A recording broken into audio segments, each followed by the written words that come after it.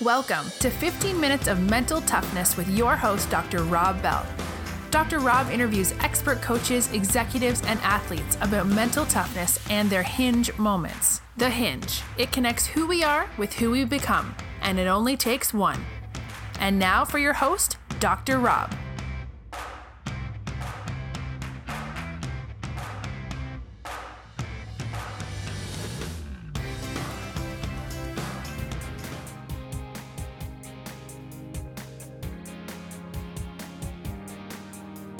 Do the Badwater Ultra Marathon, and I had a 2020 crew actually came with me, the TV program 2020. They came over and did a documentary on me running it, because at that time I was the first Kiwi woman to do this race, and people thought it was crazy, what the hell is this type of thing, we're a pretty weird bunch of people that no one really knows about. And so they did a documentary on it, and that sort of really changed my life. I managed to, after that I got a couple of book deals and got a lot of sponsorship, and then I just went hard out, and hustled my way back up. Hey, this is Dr. Rob Bell. If you want a free ebook, the best mental toughness quotes that will make you better, just text Dr. Rob Bell, that's DrRobBell, to this number, 33444. You'll get a download right away. So welcome to 15 Minutes of Mental Toughness. I'm your host, Dr. Rob Bell. Be sure to visit the website, drrobbell.com. Got a weekly newsletter that goes out, and you are here today, 15 Minutes of Mental Toughness. When you get done, I know you're going to love this episode with this guest, but be sure to subscribe and leave a review. Our guest is a fellow runner. I mean, she's an endurance athlete, and she's a badass, man. So for 25 years, she's done endurance events. She's raced everywhere from the Sahara to the Gobi Desert to Death Valley, Himalayas, Australia, and Europe. She is a Kiwi, so that's definitely a plus. And she is a mental toughness coach. Now, what has attracted me to her has been how she has overcome many of the challenges and meeting life on life's terms. For instance, she has a new book that's out. It's called Relentless, How a Mother and Daughter Defied the Odds. Her mom had a brain aneurysm, major brain injury, and she's here today to share about that story. She's lost two babies basically in infancies, which she's going to talk about today. Divorce, financial ruin. You can see why we have this awesome guest on here today. She's got a great podcast, which I love. All right, it's called Pushing the Limits Podcast. Our guest today is Lisa Tamati. Lisa, thank you so much for joining us. Thanks, Dr. Rob. It's so cool to be on your show, and it was a real privilege to have you on my show a couple of weeks ago. So that was really cool that we've connected as mental toughness coaches on other ends of the world. Well, I have a lot of respect for you. I look forward to learning from you today. When you think about mental toughness and then what it is that you do, like how do you define it? How do you define mental toughness? I think mental toughness is really about your ability to overcome whatever comes your way, whatever life decides to throw in your path, being resilient and being able to stand back up again. For me, mental toughness sometimes conjures up the words like, macho and tough and, strong. But really, it's more of a fluid water type, water against stone mentality for me. It's about, being able to go with the flow, and when things hit you hard, being able to get back up again and again and again. And that resilience is a word that, I think is one of the most important words in our vocabulary. And that's for me is mental toughness, is being able to get up again no matter what knocks you down and keep going. That's what mental toughness is for me. Yeah, I love it. I think there's this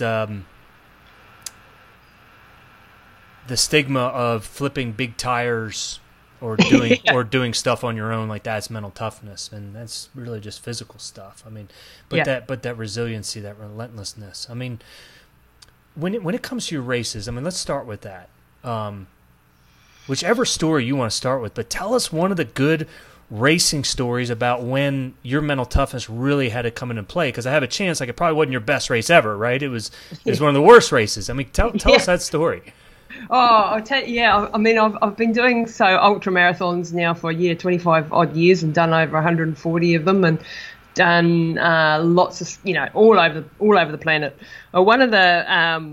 One of the worst ones of my life, if you like, was, if we start at the bottom, and this is one on, how to deal with failure. So this was in a place called Niger, which is deep Sahara, right? And it's the second poorest country on earth, or it was back then anyway. And this was a race that was 333 kilometers non-stop. And when I did this, it was only 17 runners there, so it wasn't like some of the bigger races that you have where, you've got lots of support and stuff. And this was run by a guy who was ex-French Foreign Legion, and he really just, he was tough ass in a bad way. He didn't really care whether you made it or not. Took your money and sort of you had to survive somehow. So the organisation was atrocious, and so that was interesting.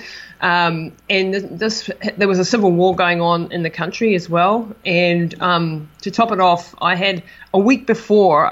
So I was married to an Austrian ultramarathon runner, and we lived in Austria in Europe. And a week before the race, my then husband says to me he wants a divorce. So I'm in a really good space when I went to this race. All right, so just to recap, right? So your husband tells you a week before the race, I want a divorce. There's a civil war going on here, and there's only 17 runners in this desert race. Exactly. Okay. And what could go wrong? Yeah, exactly. And then we arrived in Agadez, which is the city that is there. And, you're in the airplane coming from France, and you look around, there's only Red Cross workers. It's not a good sign, really. And you're landing at the airport, and there's upside down airplanes on the tarmac, and lots of guys with big AK-47s standing there, and you're thinking, oops, what have I got myself into? And then the food that was meant to arrive with us somehow didn't arrive and disappeared somewhere. So we were left sort of without the right food for endurance running, if you like. And so that meant we resorted to the local fair, and we had like a goat. So we had to drive 3 days out into the Sahara from Agadez. And we had this goat on the front of the Land Rover that was cooking in the sun, of course. And you probably can tell where this one's going. But I partook of this poor goat, and the night before the race, and got food poisoning 1 hour into the race. So we started on this 333-kilometre race, which I don't know how many miles that is. You can work that one out. But and you've got food poisoning. So, dysentery, vomiting, and you've got a broken heart. So life's not looking too good at this stage. 1 hour into the race. Yeah, 1 hour into the race starts. Yeah, the hell starts. And so, then I was really, you can imagine the dehydration pretty quick, and, the cramps in your tummy and your vomiting and dysentery every 10 minutes. It was really pretty bad. So by the first night already, I was passing out and in deep trouble, basically. And I had this amazing woman come past, Eleanor, who was from England, and she found me unconscious on the ground, actually. And, in the middle of this race, instead of just running on and leaving me, she stops her race, gets out her, my sleeping bag out of my bag, and tries to warm me up and tries to get some water into me and wake me up and so on, and then eventually gets me to my feet and literally, walks me for the next couple of hours into this checkpoint. And it's that sort of camaraderie that really, sacrificing her race and, her time. She could have been much better and so on, but it was more important that she stayed by me, in her opinion. So, that sort of sacrifice is amazing. This race turned out, I carried on for 64 hours. I got to 222 kilometres in this pretty horrific state, and had some scary moments happen, like, you're running across the Sahara, or running, walking, crawling, and, you have military convoys would just come through out of the blue, like, 20, 30 trucks with guys and, with all the weaponry and all that sort of stuff. And you're a little girl running across the Sahara by yourself. nobody for miles around. You know, it's pretty scary moments. Yeah, absolutely. Or another time when it was the salt caravan route that used to be camels is now done with trucks, and you know, you've got 150 guys on one of these trucks, and you know, it pulls up beside you and you're just alone, you know, and the guy was actually, they were just like, where the hell are you going, you know, in French, and I'm saying I'm running to Agadez, and they're like, you know, it's a few hundred k's away, you're going to die, get up on the truck. And I'm looking up there and going, I'd rather take my chances with the desert. Thanks, guys. You know, Sure. And being absolutely petrified that they just, you know, you could just disappear and be, you know, taken and never to be seen of again. And they did nothing to me. Like, they just went, oh, well, okay, and carried on. But, you know, the fear in those sort of moments was pretty intense. Yeah, so that was probably the you know, really one of the toughest races that I've done, and I didn't finish it. I only got to the 222, so I beat myself up for years because I failed. And now I look back and go, what the hell? You know, you can be too hard on yourself too. So tell me about that. So I mean, because again, I mean, to get dysentery, you know, to be an endurance athlete like yourself, I mean, well trained, even though you had life events going on, 1 hour into the race, I mean, that's major issues. Yeah. You make it 220 kilometers even in that race. Why do you think you beat yourself up so bad about that? Oh, because I had this mentality at that stage, and this is, you know, over a decade ago, that, you know, to fail was an absolute. It wasn't a temporary setback, which is what I see it as now, and something to learn from. I saw that as me being a failure, you know, and to compound that, the marriage had failed as well. So, you know, you've got all of that sort of going on, and to add even more salt to the wound, the ex-husband actually, you know, was winning the race all the way through it, and he ended up second, but, you know, so he was the big hero. Bastard. Real bastard. Yeah. Actually, I've got a documentary on this race, so if anybody wants to check it out, it is in German with English subtitles, but you can watch the misery unfold. I'll put the link on there, you bet. So it would be awesome. Yeah, so, you know, all of that sort of going on, and you know, I just saw that as a failure instead of seeing that as, you know, that's ridiculous. I mean, how many things can go wrong in one sitting sort of thing, and you know, you can't control. What I understand now is that you can prepare the best you can. You can, you know, prepare for your event, your race, something in life, and then life can still come at you with something completely out of the left field, and you can't, you know, take care of all those variables. It's just not within our human bounds to do that, and so you can't beat yourself up when things do go south, and especially when you are pushing up against the limits of what's humanly possible. You know, things are going to go pear-shaped quite regularly. So you have to understand that and not go, well, I'm a useless person because of it, you know? So when did you, I guess, how did that experience there, how did that one help you in another race? And then when did you finally reconcile it? When did that finally, you know, that's not the best mindset to have, that it's all or nothing?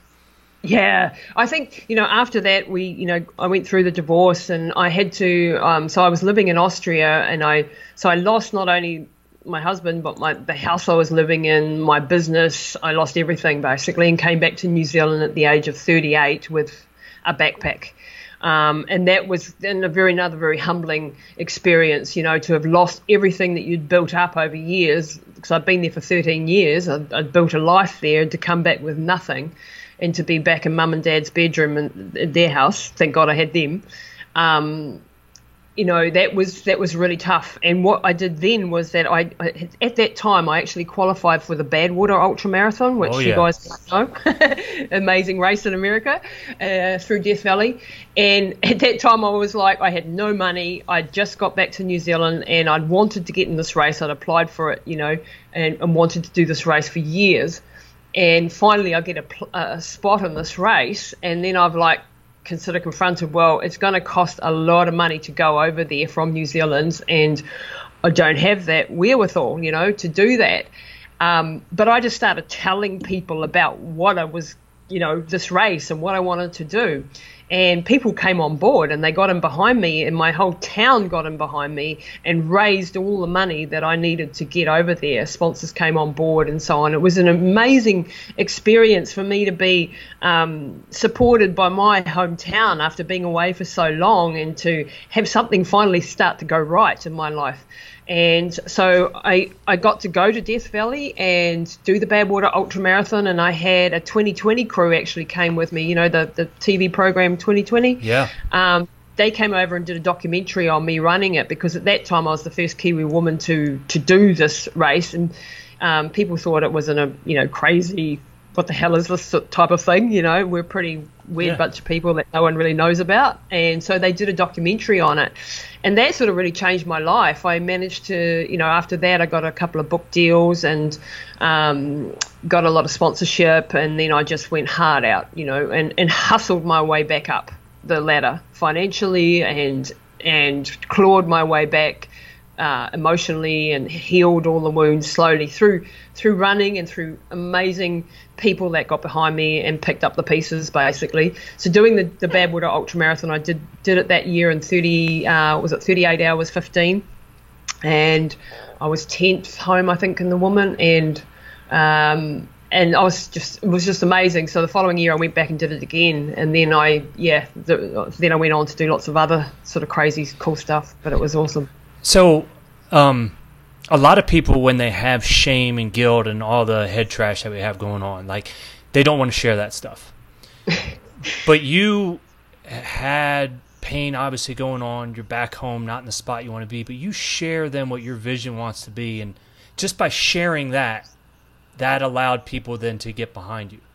Oh, it's amazing what happens when you are enthusiastic and passionate about something, and you share that passion, that people amazed me, and they wanted to get on board. And I've seen this happen again and again in my life. When I'm passionate about a project and I'm just bubbling over with enthusiasm, people come on board, and people want to be.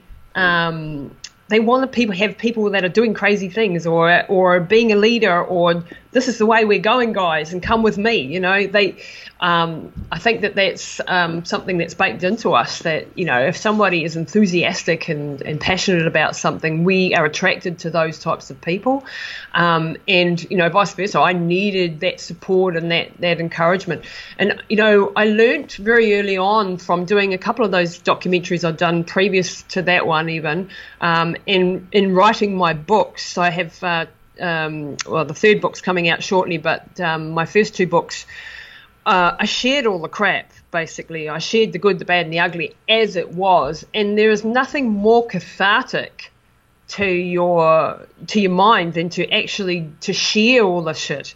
When you share the good and the bad and just how it is, not glorified and not I'm amazing, but rather this is the stuff I managed to overcome. This is where I failed. It's freeing, because you are allowed to be who you are. And when you find acceptance from people, reading your book, reading your story, people writing to you and telling them how it's changed their lives and their perspective of what they're capable of, then you realize that being open and honest and vulnerable and real and raw is far more powerful than being full of BS and only showing the shiny side of life. Yeah. I don't believe in only showing the shiny side of life. It's not going to help anybody. It's better to be real, and sometimes it's it can be embarrassing because you've done some dumb stuff or you've failed at something majorly. But I try to be as open and transparent as possible in everything that I do. Can we just call maybe the next book? I mean, the first couple books was Running Hot and then Running to Extremes. This next book you got is Relentless. Maybe the book following this is just Share Your Shit. I love that title. Maybe we can co-author that one. But it's true. I mean, that's how we connect with other people, is through our brokenness, through the cracks that we have in our life. Absolutely. The question that I want to ask about is your new book, like Relentless. Can you talk to us about your story with your mom and how this has come to be? Yeah, so 4 years ago now, or nearly 4 years, my mum, who's been like the rock, you know, the one that's always helped me through all the crap I've been through, and it was always there for me, she had a major aneurysm, which is a bleed in the brain. And when this happened, she was misdiagnosed at the hospital, you know, disastrous medical situation that we had initially, and she was in a coma for weeks, and they didn't think she'd survive. And when she did finally, you know, stabilize and come out of the coma, she was massive brain damage. So she had not much over a vegetative state. She had a couple of words. She had no ability to control any of her bodily functions or her movements. She had no memory. She had no, but basically life was looking pretty grim. And didn't know who you were, couldn't verbalize it? No idea, okay. Just lights on but nobody home. And I was just, you know, as you can imagine, absolutely devastated. And after the initial muck-up that we had in the emergency department where they didn't diagnose her, I sort of realised, you know, if I have to be on the ball, because we'd left her there sitting there for 6 hours while the doctor told us she had a migraine, and we didn't do anything about it because we didn't know what the hell we were asking or what was going on. And I actually had a paramedic friend who had crewed for me in Death Valley, and I said, can you get up here because we're being treated like idiots and there's something major wrong. And she came up and she just took one look and said she's having an aneurysm or a stroke or something, and went and got finally this doctor to get a CT scan. And then, you know, and after that initial horrific situation, I was like, I've got to research, I'm going to find out everything, I'm not going to be caught short again, and I'm going to keep my eye on every doctor, and, you know, I'm going to know everything. So I just went into research mode, you know, overkill research mode, and was just hyper vigilant and trying to understand what was going on with her. And after 3 weeks she stabilized, and she had nothing, and then she was 3 months in hospital and she wasn't improving at all, and the doctors were like, you know, she's not ever going to do anything again, like, let's be real, she's 74 years old, the brain damage is huge, you know, make her comfortable. And there's one thing I don't do, comfortable, you know. I don't believe in comfortable. Yeah. Comfortable is not a good place for anyone. Comfortable means you're on your way out, and I was not ready to fight, you know, to leave that fight. And, you know, they were trying to get me to sign non-resuscitation orders and all this sort of stuff, and I was like not having it. And I had to really fight to be able to bring her home. Like after 3 months, they said, look, we're going to put her in a rest home. She needs 24/7 care. You're never going to cope with her. And I actually, you know, argument after argument, trying to get her home. And they said, you won't cope and it will be a disaster. And so I actually brought my books in and I threw them at this social worker. And I said, this is who I am, and I'm not, you know, I'm not leaving my mum in a institution. And I'm taking her home, so you better get used to it. And he wouldn't have it. Did you sign the books? with some words that you probably don't want to repeat on the podcast. And I actually got he wouldn't relent, and I actually ended up getting my brother, who looks like The Rock, you know, he's a bit like Dwayne Johnson, and he came in and we got what we needed. We got Mum home at the end of the day, and we had the resources, which was just a caregiver in the morning and the evening. And while she was in the hospital, I'd been studying something called hyperbaric oxygen therapy, which is what they use for dive accidents. Mm-hmm. And I'd done all this research on how beneficial it was for brain injury, and I'd studied under a Dr. Hart, who has a world-leading hyperbaric specialist in America. And I was like, this has got to be, you know, this is something that I can do. And I was trying to get the doctors on board in New Zealand, and they, you know, they weren't having it, and it was a load of rubbish, and, you know, so on and so forth. So I just went ahead anyway. And I worked out when she was in hospital, I've done a lot of running at altitude in the Himalayas and so on. I know what happens to the body when it doesn't have enough oxygen, and I'd had a hypoxic brain concussion from using a altitude tent at home before, and I'd been using this for a race that I was doing in the Himalayas, and I'd gone up too high too fast and ended up knocking off my brain cells and getting a brain concussion and having all these infections pop up in my body, because when you don't have enough oxygen, that's what happens. And I was seeing these things in my mum, and I'm going, hang on, she's not getting enough oxygen. So then my mind started to tick over. I think she's got sleep apnea, which is when you stop breathing at night. And the doctors wouldn't have any of it. They wouldn't let me test for it. And so I brought in a consultant over the top of the doctors anyway, an outside consultant.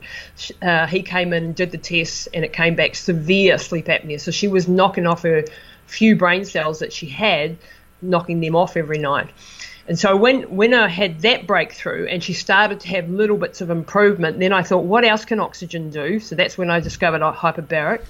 And then I got her out of the hospital, and I had to find access to one, because we don't have them here per se as clinics. You do in America a lot more. And I went to a commercial dive company and I said, can I use your chamber? This is the research, this is my mum's situation, etc. And these amazing people said, yep, you sign a legal waiver, and we'll let you do it. And so I got her in there. We did 33 sessions in this chamber. They gave it to me 2 hours a day, 5 days a week. And how far away was that from where you lived? This was literally 5 minutes down the road wow. in a dive factory. So I was extremely lucky and extremely privileged that these guys let me use it, because they are, they could have, said no. And after 33 treatments, my mum started reacting more. There was more intelligence behind her eyes. She had a couple more words. She had little bits of memory, and I realised it was working. And then the chamber got taken off overseas on a contract, so I lost my access to it. So then I mortgaged the house and I bought a hyperbaric chamber, and I got a hyperbaric technician guy to help me install it and so on. And then I put her through, over the next couple of years, another 250 sessions, which is really, it's a lot to do. And as she started to wake up, because this hyperoxygenates the body, creates more stem cells, it's amazing therapy. And then I started to study functional neurology. I studied, neuroscience and physio and diet and nutrition for brain health and anything I could possibly do. And I stayed one step ahead of her. And as she started to wake up and have a little bit more of things, then I intensified the training. And I worked out about an 8-hour program a day that I would put her through. So real quick, where are the doctors and all this stuff? Are they saying, like, after those initial 33 sessions, did they see some of the improvement, or are they just like, nah, you're still wasting your time? Yeah, absolutely. No, they weren't interested. They weren't interested at all. And once you're out of the system, you're out of the system, so right. You don't get to see the surgeons and so on. And so you only ever see your GP. So we had no support outside of this, what I was doing.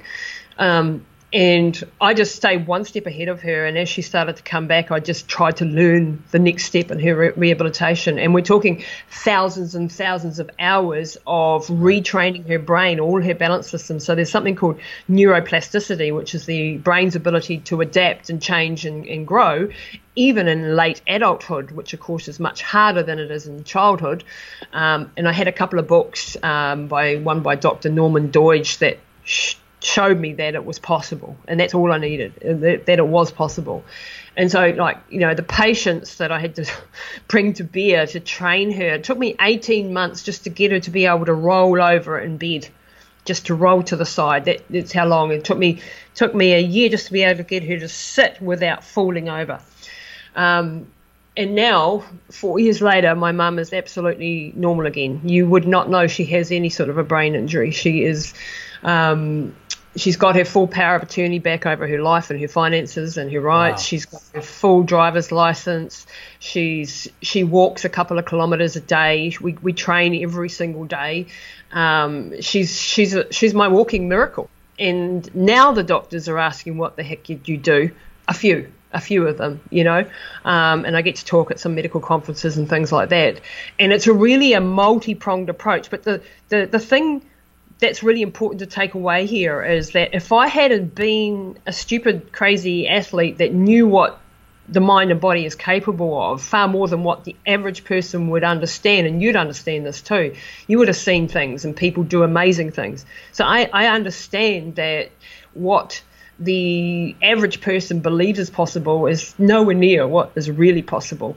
And the lessons that I learned while doing all these extreme events and the setbacks and the failures and all of that sort of good stuff really set the stage for me to be able to help my mum.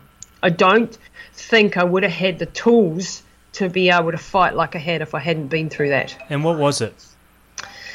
What was the... Yeah, what were the major tools that you've learned that helped you with this process? Yeah, like the very first one that said that was resilience. Sorry, that's Mum ringing on the phone in the background. Let's get her on it.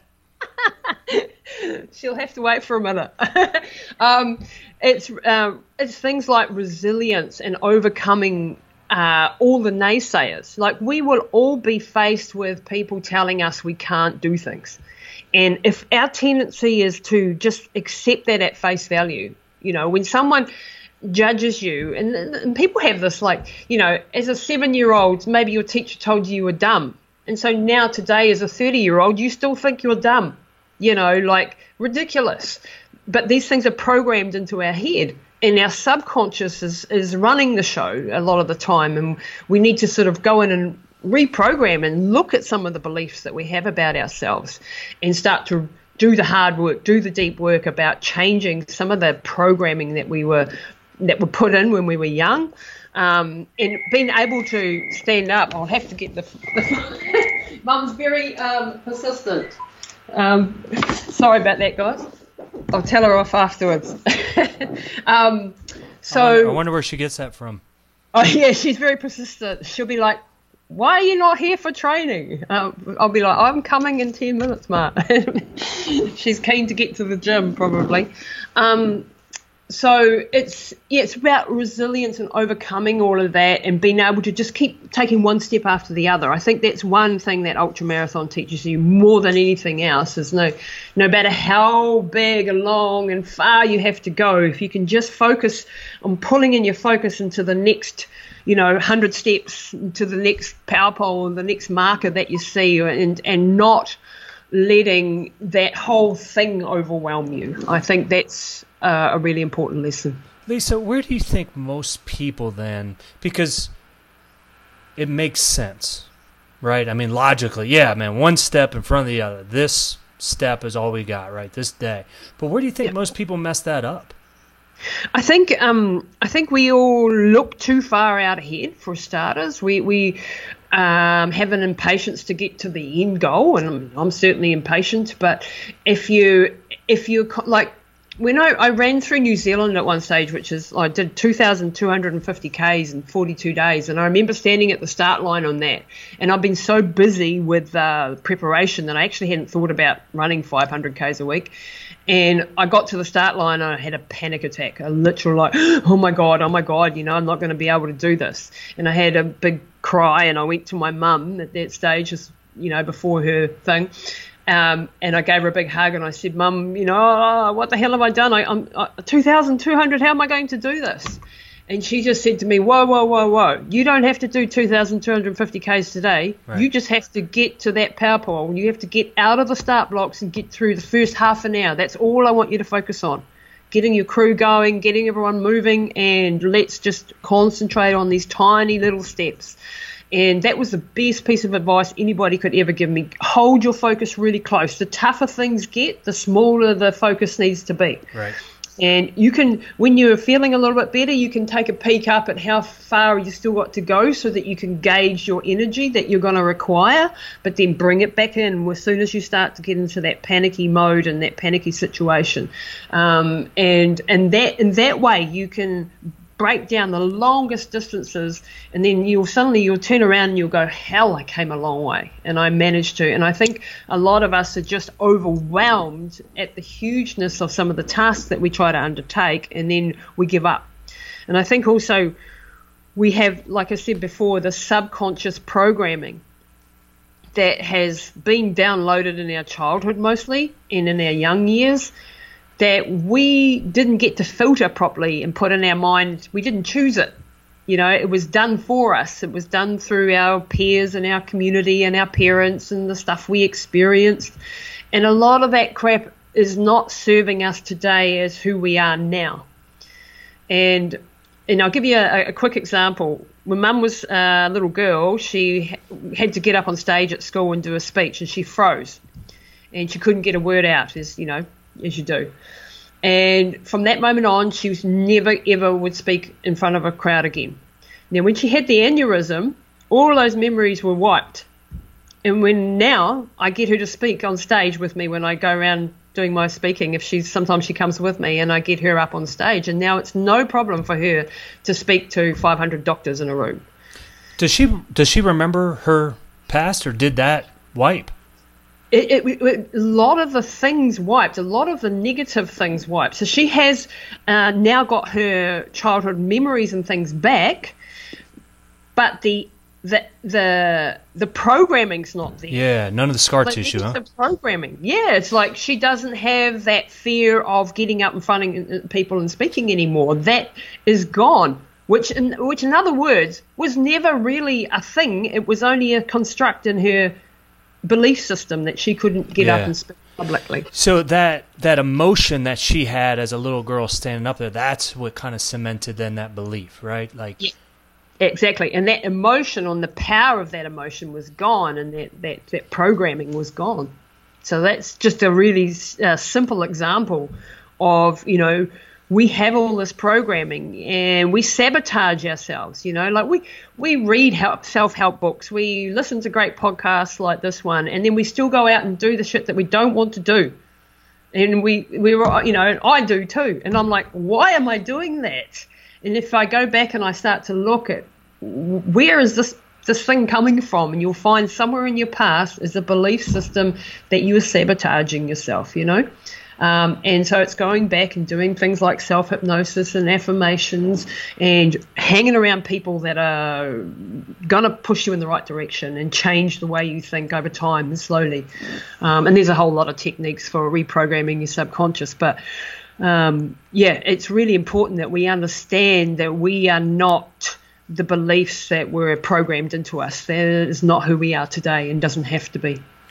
With your book, Relentless, even with your mom, that wasn't the toughest experience you've ever been through, was it? Well, it was bloody tough, that's for sure. But I had a situation just this. In 2019 now, so in March. So for years, my husband and I have been trying to have a family, and I've done a lot of damage to my body. My kidneys were damaged from all the running that I'd done, and I met my husband quite late in life, and we started trying immediately for a family, but we weren't having any luck. And then we finally got pregnant when I was 46, which was a miracle, but then I lost the baby. And then we did everything possible. We had no luck. And then last year I managed to find a surrogate mum. And this was a wonderful lady who had 2 children. Her and her husband, said that they'd help us. So we were ecstatic, as you can imagine. Yeah, because that's not easy to find. No, that's such an amazing woman, amazing family, actually. And the first time we tried, she got pregnant, and that we were so ecstatic, and we were just like over the moon. And she was only 30 years old, so young and healthy, had 2 beautiful children already. And then we got to the 6 months, and our little boy Joseph was born early, and he had an extreme case of spina bifida. So he had, the back part of his brain wasn't developed. His spinal cord was outside of his body, and he only survived for 2 hours. And that was just horrific. It was the hardest experience to go through that, because we'd wanted this for so long, and to also put another couple through this, I felt hugely responsible for the pain and the suffering that they had experienced, that our little boy had gone through, and that very nearly broke me for a while. And I started to question, because after my experience with Mum, I sort of felt like vindicated that when you go all in, that you can beat the odds, yeah. And I'd proven that with Mum. Right. And by the same token, I'd gone all in on this baby journey, and I'd caused all the suffering. and our little boy hadn't made it. And I was like, did I do this? With my head through the wall mentality that, had a positive outcome in one case and has had this terrible outcome in the second case. And I really started to question, is it okay to go all in and to be so strong, and we're going to do this? And did I cause all the suffering? And then I just had to really take a good look at myself and go, no. Once again, I go back to that story about Niger. You can prepare and do all the things that you think is the right thing to do, and still it can all go to custard, because that is life. And you can't go around carrying the guilt of that, because that's the universe's decision, or whatever, whoever's decision. You can't have known the consequences of those actions, and you can't go through life being scared all the time. And so, we've found the blessings in this terrible situation. We still found the blessings, like little things like my husband is a changed man. Like he, was always, if we don't have a baby, it'll be okay, and he didn't really know what he was going to feel. When Joseph was born, he just knew he wanted to be a dad. And he since then, he's also known that life is so precious, and our son didn't get to experience all this. I'm going to live full on. So he's, gone and taken a promotion in his job. He's a fireman, and he's now an officer, which he wouldn't do before. He wouldn't step up and take that leadership role because he didn't feel worthy enough. Now he's like, bugger it, I'm going to do it. I have my surrogate parents are like family. They're like sisters and brothers to me now. Their children are my children. Like we're close as we've gained a whole family. So there are beautiful things out of this experience. And that's what you've got to take away from it, and you've got to let it make you stronger and not break you. That is your decision. That's the only decision that you get to make in life, is what you do after the setback, the chaos, the failure, the horror. How do you get back up again? And that is the only question that you can answer. How did you what were strategies? How did you do? How did you overcome that pain that you all dealt with?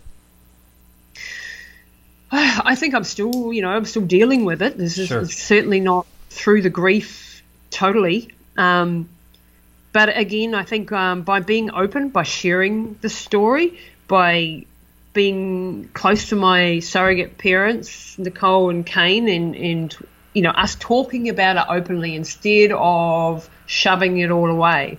And both my husband and myself, we just, when the emotions come, we let them out. Just share the shit. Share the shit. And, my husband, last week or a couple of weeks ago was at a Christmas party for his job, and he's the boss, and, there are all these children running around with their families and, having fun, and he just broke, in front of his guys, and that's really a tough thing for, in this very macho-y world that he lives in. But actually everyone was really good about it, because again, when you share the reality, then I think people are more open and understanding, and that's really important, I think, just to be able to share the shit, as you say, and be real. I think share the shit has a better ring to it than share the reality. I don't know if that one's going to sell as many books. No, you've definitely hit on to a winner there. Lisa, what question should I be asking that I'm not asking? That's a good one. I think we've covered a heck of a lot of ground. I think it's my passion now is trying, like you, is to impact as many people's lives, to give them the belief in themselves so that they can actually fulfill the potential that they were meant to be living. And so that we're not living so reserved and so scared of failure and so scared to move or to take chances. We've got to take life by the balls, so to speak, and we've got to go at it with everything. Go all in on whatever it is that you're passionate about, whatever your dream is, and then just find a way. You don't always know the path that's going to light ahead of you. All you know is the next step sometimes, and you're in complete darkness, and all you've got is the next step. But when you take that next step, you can be sure that the following step will also be there, and that's how it all sort of opens up. And being open to growth and change, and surrounding your people with people who are where you want to be or can help you get there.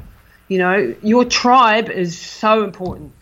The people that you hang out with, and I'm probably preaching to the converted, because anyone who listens to this podcast is probably someone who wants to develop their skills and their minds and their body. And that is just so important. So many of us surround ourselves with people, sometimes you can't get away from them. They're your family members or whatever, telling you can't do stuff. If people are telling you can't do something, and you really want it, just use that as fuel for the fire. Use that to make the passion burn brighter. Use that as an excuse to show them, to prove them wrong.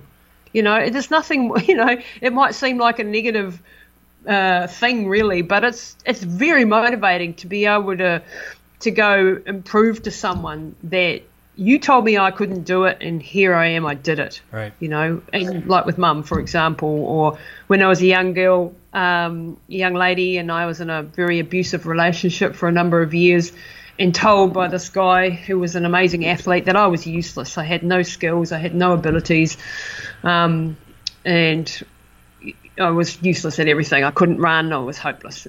And got this message for 5 years. Wait, you were a little girl or you were in a relationship? No, this is when I was a young lady, so in my 20s, with a guy. And you have to read the book to hear that story. But it actually came to a head when we were crossing the Libyan desert, which was an illegal crossing expedition that we did across the Libyan desert. And in the middle of this, he decides to leave me, and that was a real deep, dark turning point in my life, where I said, and no more. Is anyone going to treat me like that? And, what I've done consequently after that, a lot of the races that I started doing after that relationship ended and I survived that expedition was to prove him wrong, was to prove that I was a good athlete and that I was strong and that I was tough. And, that came from a negative place really, but didn't really matter. It got the results, Yeah. One of the reasons I wanted to run through Death Valley was because he'd cycled through Death Valley and was always going, I'd cycle through Death Valley in the middle of summer. Well, 13 years later, I ran through Death Valley in the middle of summer, twice. That's right. So that's, when you do something like that finally, you do look back and going, see, you were wrong, you were wrong. I am not useless. And that was a good feeling, for sure. Lisa, where would you want people to learn more about you? And obviously I'm going to put the links on there, but where would you want people to follow you and learn more about you? Yeah, I'd love them to hop over to my website at lisatamati.com. So that's Tamati. I'm all over Facebook and Instagram at Lisa Tamati. I have, if you don't mind me mentioning, I've got an online running coaching academy, so we train hundreds of athletes from all around the world and running, and we also do the mindset stuff like you do, and epigenetic testing is another area that we're heavily into, so we have a whole lot of stuff going, and I'd love people to check out the books. I've got running hot, running to extremes, and the new one that's coming out in March 2020 is Relentless, the story with my mum. It will be on Amazon in America, so it's not going to be released in America till later on, but it will be on Amazon in America, so you can be able to grab it there or via my website. So yeah, that would be really grateful if anyone wanted to check out any of that stuff, or just reach out to me. You can find me there or contact me via those links. Wow, that's awesome. Lisa, thank you so much for joining us. I really appreciate that conversation. It was awesome, Dr. Rob, and I love the work that you're doing. I'm going to share some of your books and get them out there to my audience as well. And I don't think this is the last that we'll be talking, I hope. Cheers, Lisa. Thanks. Thank you for listening to the Mental Toughness Podcast. If you like what you heard today, please be sure to subscribe to our podcast. You can also check us out on Twitter at Dr. Rob Bell or visit our website at drrobbell.com.